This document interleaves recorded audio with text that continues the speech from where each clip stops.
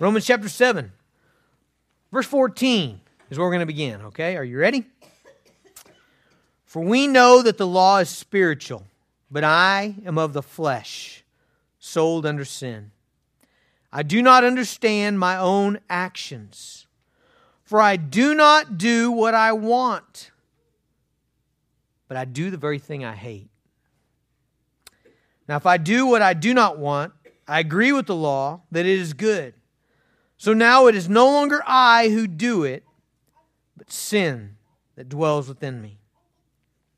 For I know that nothing good dwells in me, that is in my flesh. For I have the desire to do what is right, but not the ability to carry it out.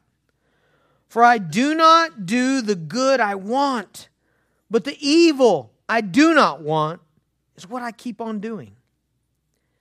Now if I do what I do not want, it is no longer I who do it, but sin that dwells within me. So I find it to be a law that when I want to do right, evil lies close at hand. For I delight in the law of God in my inner being, but I see in my members another law, waging war against the law of my mind, making me captive to the law of sin that dwells in my members. Wretched man that I am, who will deliver me from this body of death? Thanks be to God, through Jesus Christ our Lord. So then I myself serve the law of God with my mind, but with my flesh I serve the law of sin. Father, we pray for the Holy Spirit's interpretation, revelation, opening of our minds and hearts to show us your truth, to show us your glory, to help us to understand the war that wages within us. Father, we pray for your grace to give us your word and to give us power to obey it. In Jesus' name, amen. So, just to get you back into speed in the book of Romans, Romans 6, what was it all about? It was all about our union to Jesus Christ. Remember? Being joined to His death, His burial, His resurrection, right? That's what a believer is. A believer is, when a believer turns away from sin, puts their faith in Christ, they are connected in a vital union with Jesus Christ. They're tethered to Jesus, joined to His death, His burial, His resurrection. That's for us. We're joined to it, okay? And so because of that, Romans 6 told us, all right, in living out the Christian life, you got to, number one, you got to know those things, okay? You got to know what Christ has done for you. You got to know that you're in Christ, that you're joined to Him. And then you got to consider those things to be true. The word consider is a word that means appropriate. In other words, live like it's true. Live like what the Bible is saying. Live like that's true, that you're seated in the heavenly places. You're joined to Jesus Christ. And then finally, present. There were three key words in Romans 6. Know, consider, present. Present your hands, your eyes, your mouth, your words, your mind, your body, your steps. Present that to God as instruments of righteousness. Live out what He's trying to put in you, okay? So that was Romans 6. Now, we hit Romans 7, and man, it's like we stepped into a war, okay? A battlefield, a conflict zone. And there's a big interpretive question. If you're a small group leader, Michelle did a great job this week of emailing you early in the week 3 links to 3 different views on this passage, okay? Because there are various interpretive views, okay? And let me talk about that, and I'll tell you what I believe, and I'll give you the reasons why I believe it, okay? So here's the big interpretive question. Is Paul talking about, okay? So when he says this in verse 15, I don't understand my own actions, for I do not do what I want, but I do the very thing I hate. Is Paul talking about himself right now? Like when he writes this, okay? You see, a lot of people struggle with that.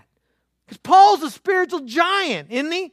I mean, he wrote 13 books in the New Testament. He plants churches all over the known world. Man, he's been caught up to the third heaven. Is that guy right now saying, verse 19, I do not do the good I want, but the evil I do not want is what I keep on doing? Is that Paul saying that in his present state? And so some people say it's not. They say he's not saying that. He's talking about before he became a Christian.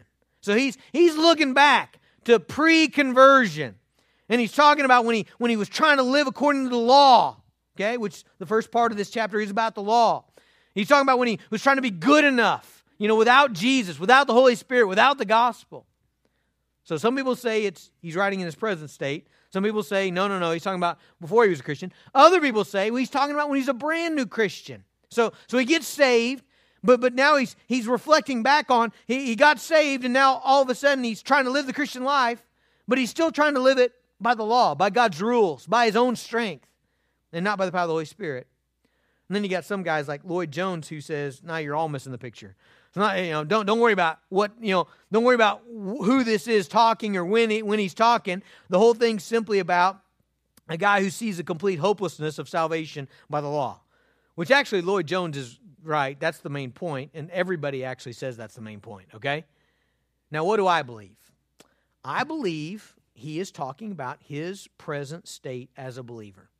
So in other words, when verse 15, when you read it, I don't understand my own actions, for I do not do what I want, but I do the very thing I hate. I think Paul's talking about right now. I think he's writing to the Romans, and he's saying, man, let me tell you about my Christian life. I keep doing things that I don't want to do. And when I want to do something right, man, I'll turn around and blow it. I think Paul's writing right then, okay? Now, why do I believe that? Okay, let me give you a list of reasons why I believe that. And by the way, I'm not just pulling this out of the air.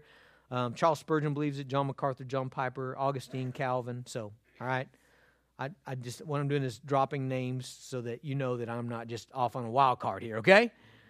Why?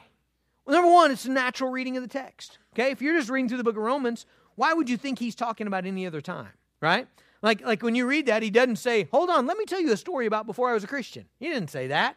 Or he doesn't say, hey, I'm going to give you a hypothetical guy. No, he's saying me. I don't understand my own actions, right? He's talking about right now. So really, when you read through it, it's the natural reading of the text. Now, are there times where you kind of go against the natural reading of the text? Yeah, there are. I've got several groups now going through Hebrews in my morning groups, and several of us times we just went through Hebrews 6. And when we go through Hebrews 6, I'm like, all right, hold on, guys. I know it sounds like, when you just read this, it sounds like this is a guy who is a Christian and he loses his salvation and now he can't ever get it back. But I don't think that's what it really means. Well, you're like, well, why can you do that in Hebrews 6? And Hebrews 7, you're like, well, you ought to obey the natural flow of the text. Well, let me tell you why. Because in Hebrews 6, the 5 chapters before that have one incredibly plain theme. It's about people who claim to be believers, but they're not really believers. And so when things get hard and tough, they bail out on the faith. And so when you read Hebrews 6, you have to read it with the 5 chapters before in mind, okay? In other words, the context demands a different interpretation in Hebrews 6. Okay, when you read Hebrews 7, there's nothing like that here, okay? So it's a natural reading of the passage. Number 2, reason why I believe this is Paul talking. The elements of loving God's law and hating sin and serving God in your inner person do not describe a lost person, okay? So when you read Paul talking about, man, I do the things that I hate, okay, he's talking about sin. Does a lost man hate sin? No, I did not. Did I hate getting caught when I sinned? Yes. Did I hate the consequences of sin? Absolutely. Did I hate sin? When I sinned, was there a misery that settled in on me that I could not get off of me? That just pressed down like a weight? No. Man, I cruised in sin at 30,000 feet, So I don't think that describes a lost person. That's definitely in this passage. Number 3. There is a sense in which born-again believers naturally identify with what Paul is talking about here. Okay? In other words, I don't think this is a big problem for most born-again believers, because when they read, it was interesting, I was kind of peeking up in the first service when I read through this passage, and there was a lady going, when I got to, I do not do the good I want, but the evil I do not want is what I keep on doing. I looked and there was somebody going like this, It's like, and really that's the experience of Romans chapter 7. Most Christians, when they read it, they're like, man, I know what he's talking about there. In fact, I bet there's some of you who had this experience this week. You've been fighting your temper, maybe, or fighting bitterness, or fighting anger, and you resolved, okay, I'm going to do better this week. I'm not going to get mad. And then you got in a situation at work, and man, someone did cut you down, or was critical, or whatever, and before you knew it, you'd blown it, and you walked away going, why do I do what I don't want to do? Or maybe this week you decide to be content. You're really working on contentment, not grumbling. And then, the flat tire on the car, and then a flat tire on the bicycle, and flat tire on the bus you got on, and you're like, and you grumble and you spew that all over everybody. And then afterward, you're going home and you're like, man, why do I do that? Why do I do that? Why do I complain? Why am I such a malcontent? Right? Or maybe you want to be bold. You want to be obedient. Last week's sermon on the glory of God. You're like, you know what? This week, I'm going to do all for the glory of God. And I'm going to be bold at work for the glory of God. And you got there and you got to the break room and you even had in mind what you're going to say. And all the guys were kind of boisterous and you had this kind of feeling come over you of fear. And you didn't say a word. Nothing. Couldn't even get anything out. And you walked away being like, why? Maybe you want to be pure. You want to be pure heart. And maybe you've had victory in that for a long time. But then one day, just out of nowhere, you're weak and you're fatigued. In a moment of just whatever, being far from God, you find yourself looking at something you didn't want to look at. And then you walk away saying, why? Why do I do the things I don't want to do? And so I guess what I'm saying is, what I see in Christians is people resonating with Romans chapter 7. I hardly ever find Christians who read Romans 7 and are like, what in the world is that guy talking about? I always do exactly what I want to do, in Christ. I always have nothing but spiritual desires and I fulfill them and I never have any trouble, That's the person I don't find very often, okay? Final reason that I believe that Paul is talking as a spiritual, mature Christian is because I find these same elements in other places in the Bible, okay? Let me show you another place. So turn to Galatians. So Galatians chapter 5 is a great passage to look at here. Okay, Galatians 5:16. Let me start reading here. But I say, walk by the Spirit. Stop right there. Now see, this is an example of a passage where we're not confused at all who Paul is talking about, okay? Now why are we not confused? Walk by the Spirit. Who has the Holy Spirit? Only believers. Only believers. Thank you, brother. I hope you do. Only believers, okay? And that guy right there. Only believers. That's all who has the Holy Spirit, okay? There aren't any unbelievers who have the Holy Spirit. So we're not confused about this, okay? This is talking about a born-again believer who has the Holy Spirit. And so Paul says here, walk by the Spirit, and you will not gratify the desires of the flesh. Oh, where'd that come from? Well, this person who has the Holy Spirit and is being commanded by Paul to walk by the Holy Spirit, he's got to be careful of what? The desires of the flesh, because they're there too. Okay, look at verse 17. For the desires of the flesh are against, conflict, war right here, against the Spirit. And the desires of the Spirit are against the flesh. These are opposed to each other. Listen to this. To keep you from doing the things you want to do. Isn't that exactly what Paul said in Romans 7? I do what I don't want to do, and I keep doing what I didn't want to do. Right? He says they keep you from doing the things you want. And then to add to that even more, verse 18, the next verse says, if you're led by the Spirit, you're not under the law. How does Romans 7 start out? It starts out talking about the law and not being under the law, but you're under grace. And so the exact same elements are in Galatians 5 that are in Romans 7, and there's no confusion about who Paul is talking about in Galatians 5. So those are my reasons that I believe Paul is talking about a mature believer himself right now when he writes Romans. This is his experience of the Christian life. Now, let's break apart what Paul is saying here, okay?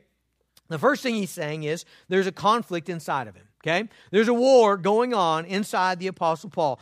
Who's warring inside Apostle Paul? Well, number one, his inner being, okay, his inner being. What is that? Okay, let's read them. Verse 22, for I delight in the law of God, where? In my inner being, okay? Go ahead and read verse 23. He says it again, but I see in my members another law waging war against the law of my mind, okay? Paul's using inner being to be the same thing as the law of my mind, all right? What is he talking about here? He's talking about the new nature, the new self. Whenever you're born again, whenever you put your faith in Jesus Christ, well, let's back up. Before you're born again, okay? When you're not a Christian, guess what? Things are dead on the inside. Crickets, okay? Nothing's happening. Paul says you were dead in your trespasses, in your sins. You couldn't relate to God. You didn't value things of God. You're spiritually dead. All right? Now, what happens when a person repents of their sin and puts their faith in Jesus Christ? Man, the lights come on. Power comes on.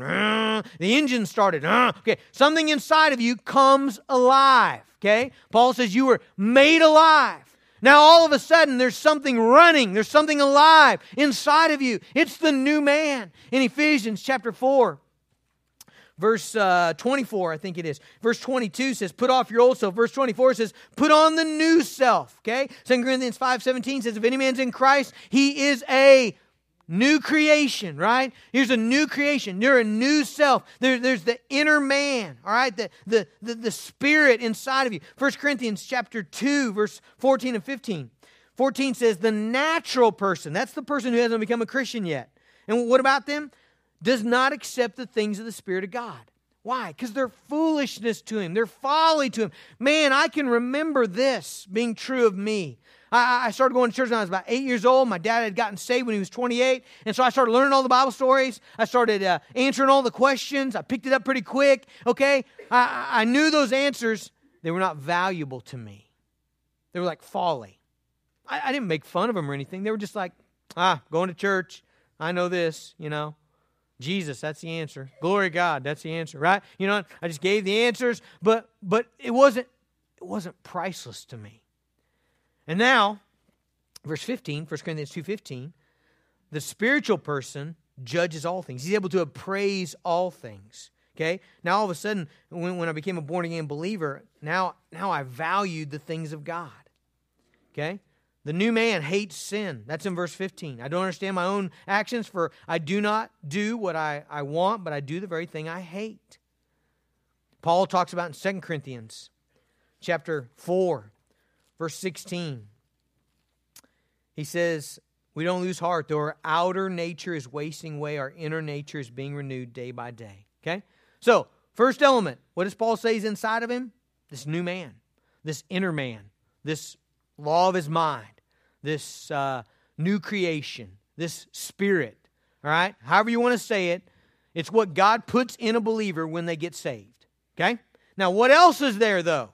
Because there's something else there that's warring against what God has put there, and that's the sin that dwells within me. Look at verse 17. Verse 17 says, so now it is no longer I who do it, but sin that dwells within me. He says this several times. He says it again in verse 20.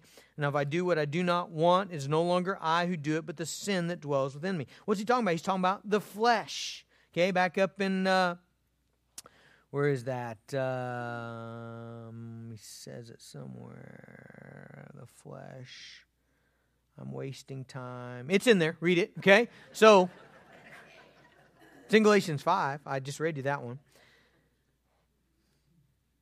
What else is in you besides what God has made new? It's your old nature, that old unredeemed humanness, that flesh, that propensity to sin, that inclination to sin.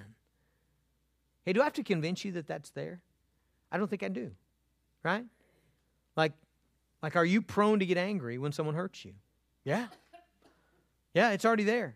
You didn't learn that. You don't have to go to school for that. Anger 101, how to be angry when someone hurt. No, you didn't have to do that. It's already there. Are you prone to be selfish?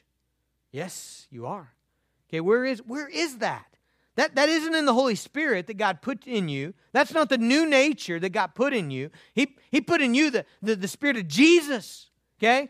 So where is that? That's the old, unredeemed, broken you that you got from Adam. Remember that in Romans 5? Okay, that's the old flesh. All right. So these two are both inside of a believer. They're not both inside of an unbeliever. Inside of an unbeliever, what is there? Just the old unredeemed humanness, right?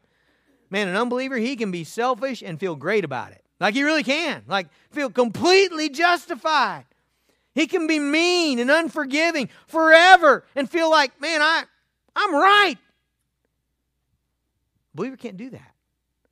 Because a believer's got something else inside of him that battles against that flesh. So what is the result of that? The result of that is this spiritual conflict. This, I don't do the good I want. The evil I do not want is what I keep on doing. Okay? That's what's inside of a believer because of this conflict. Now, what I'm afraid will happen with a sermon like this is what kind of troubled me so much, in preparing for this week, this is one of those sermons where you could like take something I say and then you could immediately exit the interstate, okay? I heard him say this, I'm going off, and that's all I needed to know, right? And then later you'll put on Facebook, Pastor Jason says, even the Apostle Paul sinned and it's okay, And then I'm going to have to get on there and say, no, you weren't listening, okay? So this is one of those sermons that's easy to do that. And so what I need to do is, if you'll let me, you have to let me, but you don't have to listen, but I want you to listen, all right? If you'll listen for just a little bit, let me back up and give you some basic principles that we need to keep in line as we think about this war within us, okay? Principle number 1, a believer is not sinless and perfect. Okay, I don't think I need to argue greatly for this because I think you already all know that. But let me just show you that is a scriptural principle. In 1 John chapter 1:8, it says, if we say we have no sin, we deceive ourselves, the truth is not in us. Okay? That's true of everybody. Okay? You see, that's where people go wrong with this passage. When they read Romans 7, they're like, yeah, but it's Paul that's talking. But would Paul say, wretched man that I am, who will save me from this body? Yeah, he would. Why? Because Paul was still a sinner. Okay? Let's go ahead. Can we take one more step? I don't want to, but I think we should.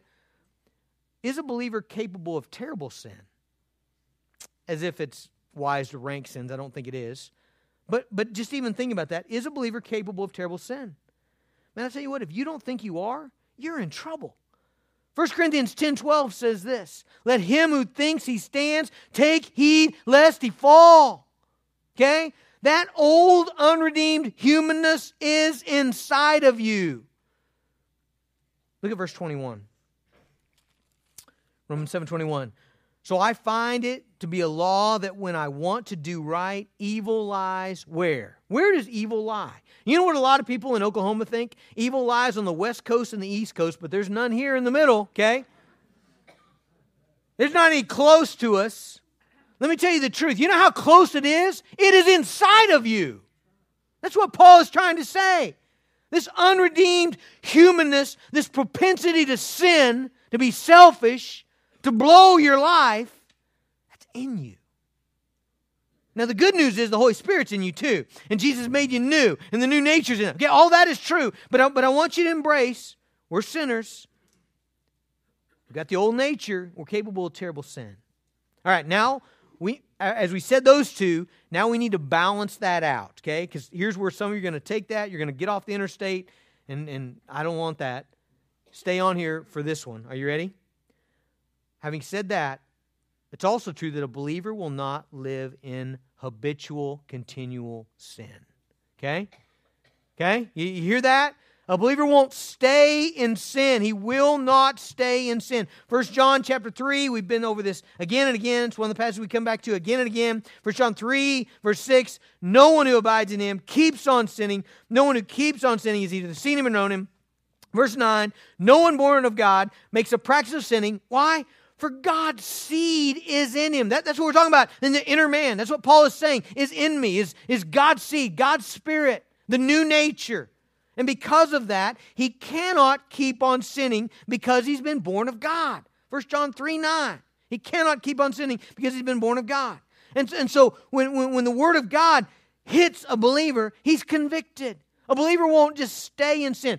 Does a believer sin? Yes. Is he capable of terrible sin?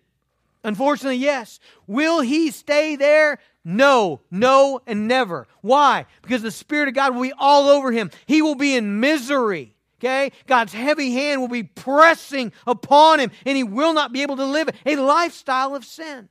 He cannot.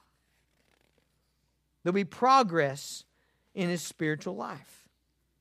But listen, none of that happens without a fierce battle. Does that make sense? It doesn't happen automatically. Okay, so if you're here this morning and you're like, well, I really sinned last night. I really blew it. But what Pastor Jason says, I won't stay in there. I won't stay in sin, so I'm just going to coast and he'll get me out. God will get me out. Well, if you're a believer, he will. But let me tell you this, not without battle. Not without this fierce conflict. Okay? So that's true. One more thing that we need to just build some fences around this is this. The closer you get to God, the more you see your imperfections of the flesh. Right? See, that's where a lot of people have trouble with this passage. Is they'll read verse 24 and they'll be like, is the Apostle Paul, the guy that was caught up to the third heaven, the guy that was stoned outside the city, and he gets up and goes right back in to share the gospel? Is that guy saying, verse 24, wretched man that I am, who will deliver me from this body of death? Yeah, I think he is. Now why am I so confident about that? Well, listen to what else Paul said, okay, in other places, completely unrelated places. 1 Corinthians 15:9. For I am the least of the apostles, unworthy to be called an apostle, because I persecuted the church of God. By the grace of God, I am what I am. And His grace toward me was not in vain. On the contrary, I worked harder than any of them. Though it's not I, but the grace of God that was in me. You hear what Paul said? Man, I'm the least of all the apostles, and it's only by the grace of God that I am what I am. Ephesians chapter 3, verse 8, he goes further. To me, though I am the very least of all the saints. Okay, he starts out saying, I'm the least of the apostles. I'm the worst one. And now he says, I'm the worst of all believers. I'm the least of all the saints.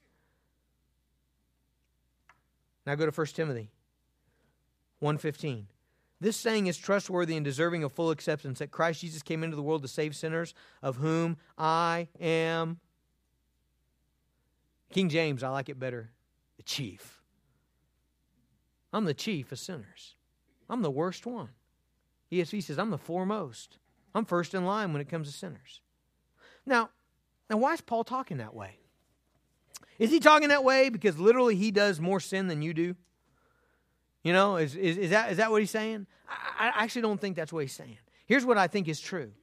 The closer you are to God, the more you see your sin. And the more you see this old, unredeemed, the more you hate it. The more you can't stand for sin to dwell in you. The more you want to get away from it. Let me tell you what, if you walked in here today and you looked around and you saw 5 people worse than you, and you were like, man, this church is so lucky to have me, you know? When the plate came by, you took some money out because you're like, these folks ought to be paying me for being here, you know? Here's what's true of you. You are not close to God. You say, how can you say that? Well, because of what you just said, okay? If your mindset is, man, I'm awesome, everybody else is less than me, you're not very close to God, because the closer you get to God, the more you begin talking like the Apostle Paul. The more you see your sin, the more you can't stand your sin.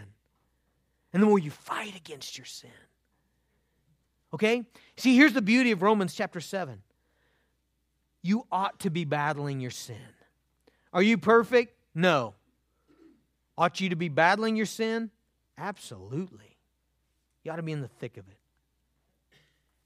Look at verse 17.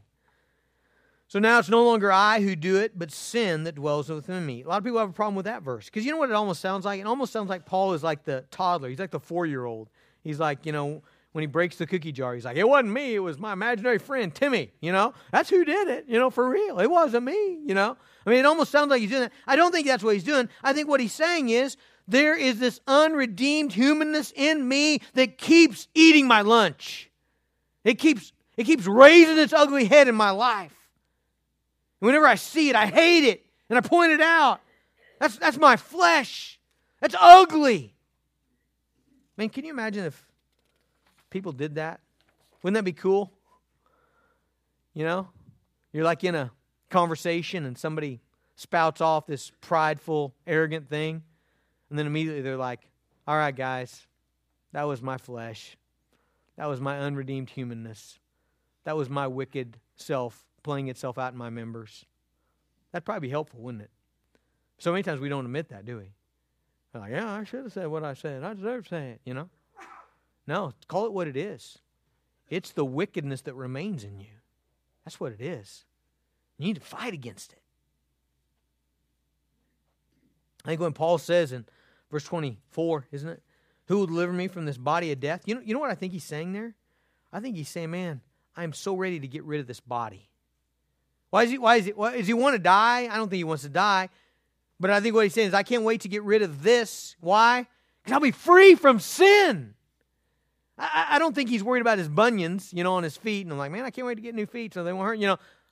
I think he's saying, God, I can't wait to be rid of sin in me. All right. 2 big things we got to get to, so these are the important things, so I want to make sure I say them. Okay, 2 big things. How should we respond to Romans 7? Number 1, and by the way, all the commentators, no matter what view they end up right here. It's the realization of the power of our sinful flesh waging war in our members should drive us to the gospel. Okay? If we had time to read verses 1 through 13, you would see that Paul talks about the law over and over and over again. And what he says over and over and over again is the law is not sufficient to make me holy. In other words, you need more than rules. Okay? Right? You need more than rules. You need more than, all right, I shouldn't steal, and I shouldn't covet, and I shouldn't commit adultery, and I shouldn't lust, and I should love God more than anything, and there's all my rules, and now I'm just going to try real hard to obey it. Yeah, you'll fail. You'll fail. You'll fail every day of the week. You'll blow it, okay? Because you don't have it in you, okay? You know what Paul said? Nothing good dwells in me. That's in verse 18. I know that nothing good dwells in me. That is in my flesh. You don't have it in you to be the husband you ought to be. You don't have it in you to be the wife you ought to be. You don't have it in you to be the parent you ought to be. If you depend on yourself, you're going to blow it big and hurt people. What Paul's saying is, I need the gospel. Every day I need the gospel. Every day I need to depend upon Jesus' work on my behalf, His death on my behalf, submitting to His Spirit, looking to Him, putting Him first. I need a life that walks with Jesus hand in hand and stays close to Him. That's my only hope of defeating sin. I think that's part of what Paul is saying in Romans 7 is how desperately he needs the gospel, how desperately he needs this vital union with Jesus Christ. And I think that's why he talks so much about the law. He doesn't say the law is bad. Actually, he talks about how the law is good. In verse 16, he says, now if I do what I do not want, I agree with the law that it's good. In other words, he said, there's nothing wrong with God telling me His standard. God telling me His standard for marriage and for holiness and for purity and for truth and for integrity and for, justice. That's all great. In fact, it's so good that whenever I break His law, I immediately affirm that it's good, right? That's what he says in verse 16. How does that work out? Well, let me give you an example. So let's say you're trying to be honest. You're trying not to lie. And then you find yourself in a situation at work where the pressure's on. If you tell the truth, you're going to get in trouble. And you break. The old unredeemed humanist comes out and it takes control of your tongue, and you give it control. You present your tongue to the old unredeemed. You buy the lie that, hey, this will be better for me. It's okay just this once. And you lie. If you're a believer, what happens when you lie? Immediately you walk away with this settled sense of misery coming down on you, right? This conviction, this heavy hand of God. And immediately you affirm, you know what, God's law was right. It's right. That was dumb. Why'd I do that? What are you doing? You're affirming that the law is good. So the law is good, it just can't save you. Okay, so you desperately need the gospel. Now, second truth, and here's really the one I want to settle on. What Romans 7 teaches us is that because of our sinful flesh and because of the new self in us, you will always be in a spiritual battle. Okay? That will never end. Senior adults, some of you have been a Christian for 50 years, 60 years. And let me tell you what is true of you. You are still in the spiritual battle. Okay? We never outgrow that. Do you outgrow it when you become a Sunday school teacher? No, you do not.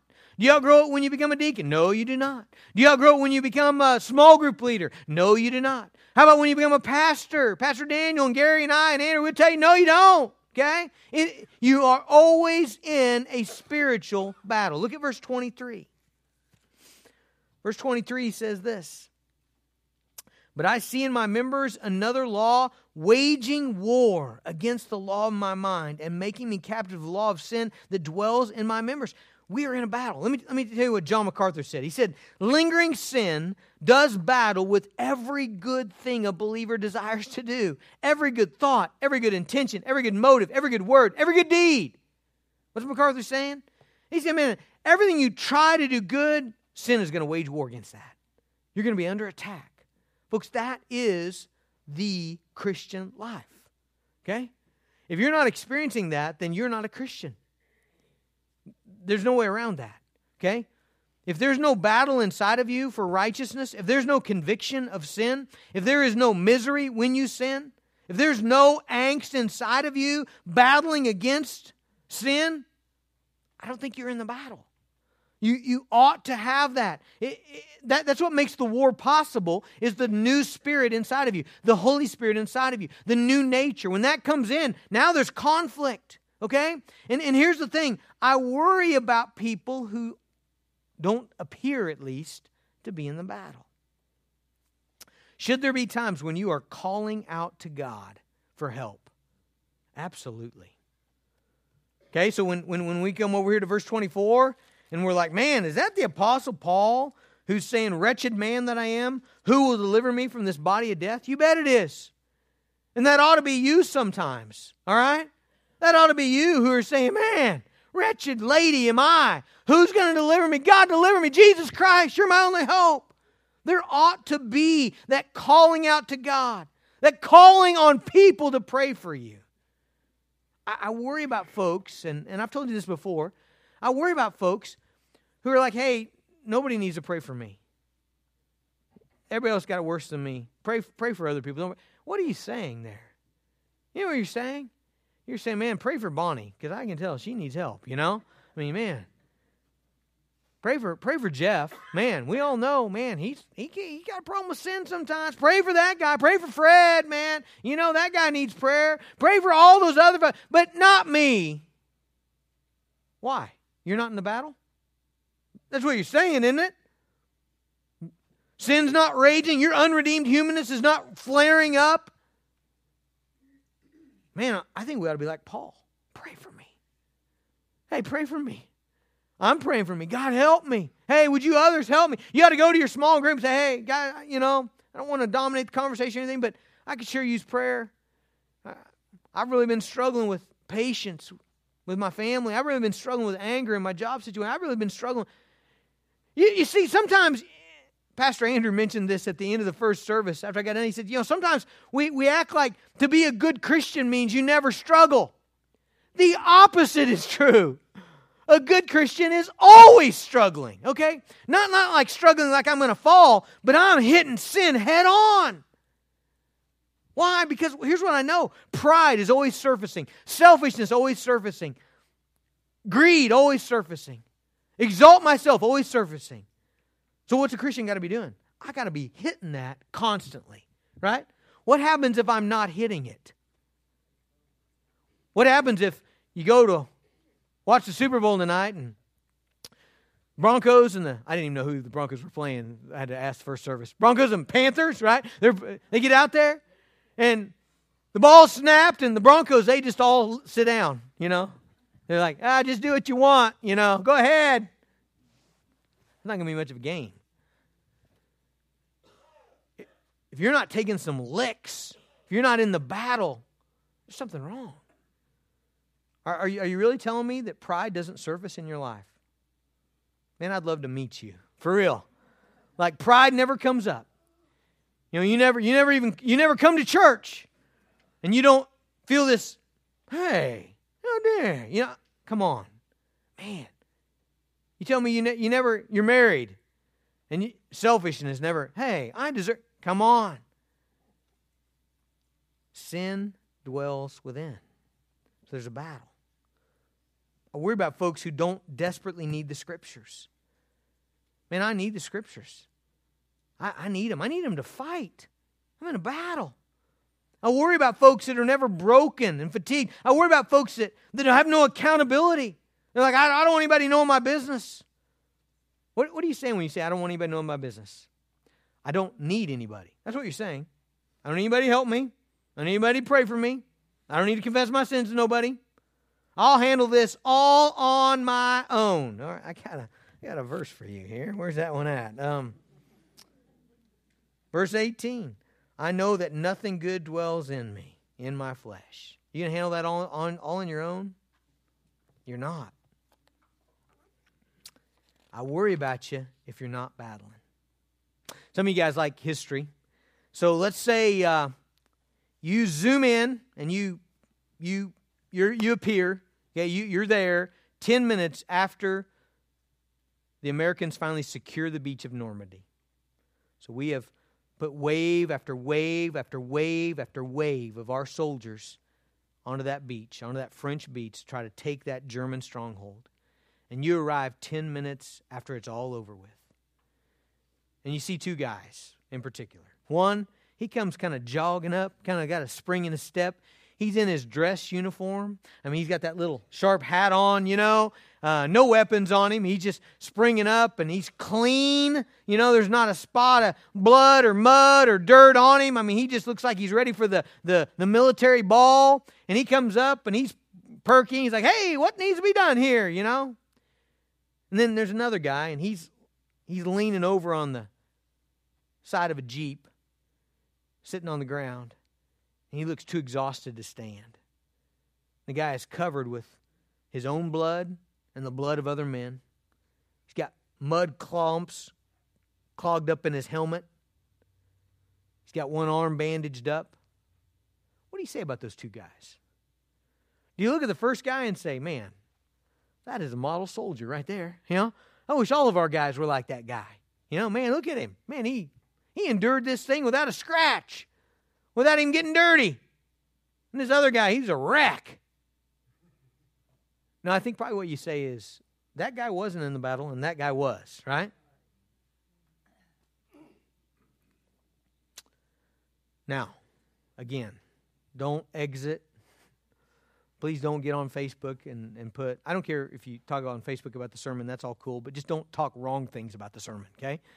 Don't get on there and say, Pastor Jason said, we all ought to be failing and struggling. No, that's not what I'm saying. You ought to be victorious, okay? We're going to end with that here in a minute. But here's what I am saying. You ought to be in the battle. You ought to be striving against sin. You ought to be fighting against your own sin. And if you're here this morning and you say, I have no sin, that's big problems there. Okay? You ought to know your sin, and you ought to be fighting against it. Now, does this end on hope? It absolutely does. Okay? Look at verse 24. Wretched man that I am, who will deliver me from this body of death? Who's going to deliver us? Who's going to deliver us from this body of death? He answered verse 25, thanks be to God through Jesus Christ our Lord. There's victory in the spiritual battle. Here's the thing, if you're a believer. You're going to take sin head on by the power of the gospel, by the power of the Holy Spirit, by the power of Jesus, and you're going to win. Isn't that awesome? How do I know that? Because if you're dependent on the power of the Holy Spirit and the power of Jesus and the gospel, you're going to win. You're going to defeat sin. And you're going to grow in your Christian life. Is it a one-time deal, by the way? No. But you're going to defeat sin over and over and over again. And the rest of your life, you're going to battle. But you're going to battle with the power of Jesus. That's the spiritual battle. That's what we're up against. Let's pray together. Father, help us today. God, I pray that you would help us to be in the battle, God. Help us to attack our sin, that unredeemed humanness. Father, we resonate with Paul's experience of the frustration of wanting, desiring godliness and yet stumbling and falling into sin. And Father, I pray that we would face that reality and that we would come armed with the gospel, we would come armed with the power of the Holy Spirit, that we'd come armed with the Word of God. And Father, that you would give us the victory in Jesus Christ our Lord.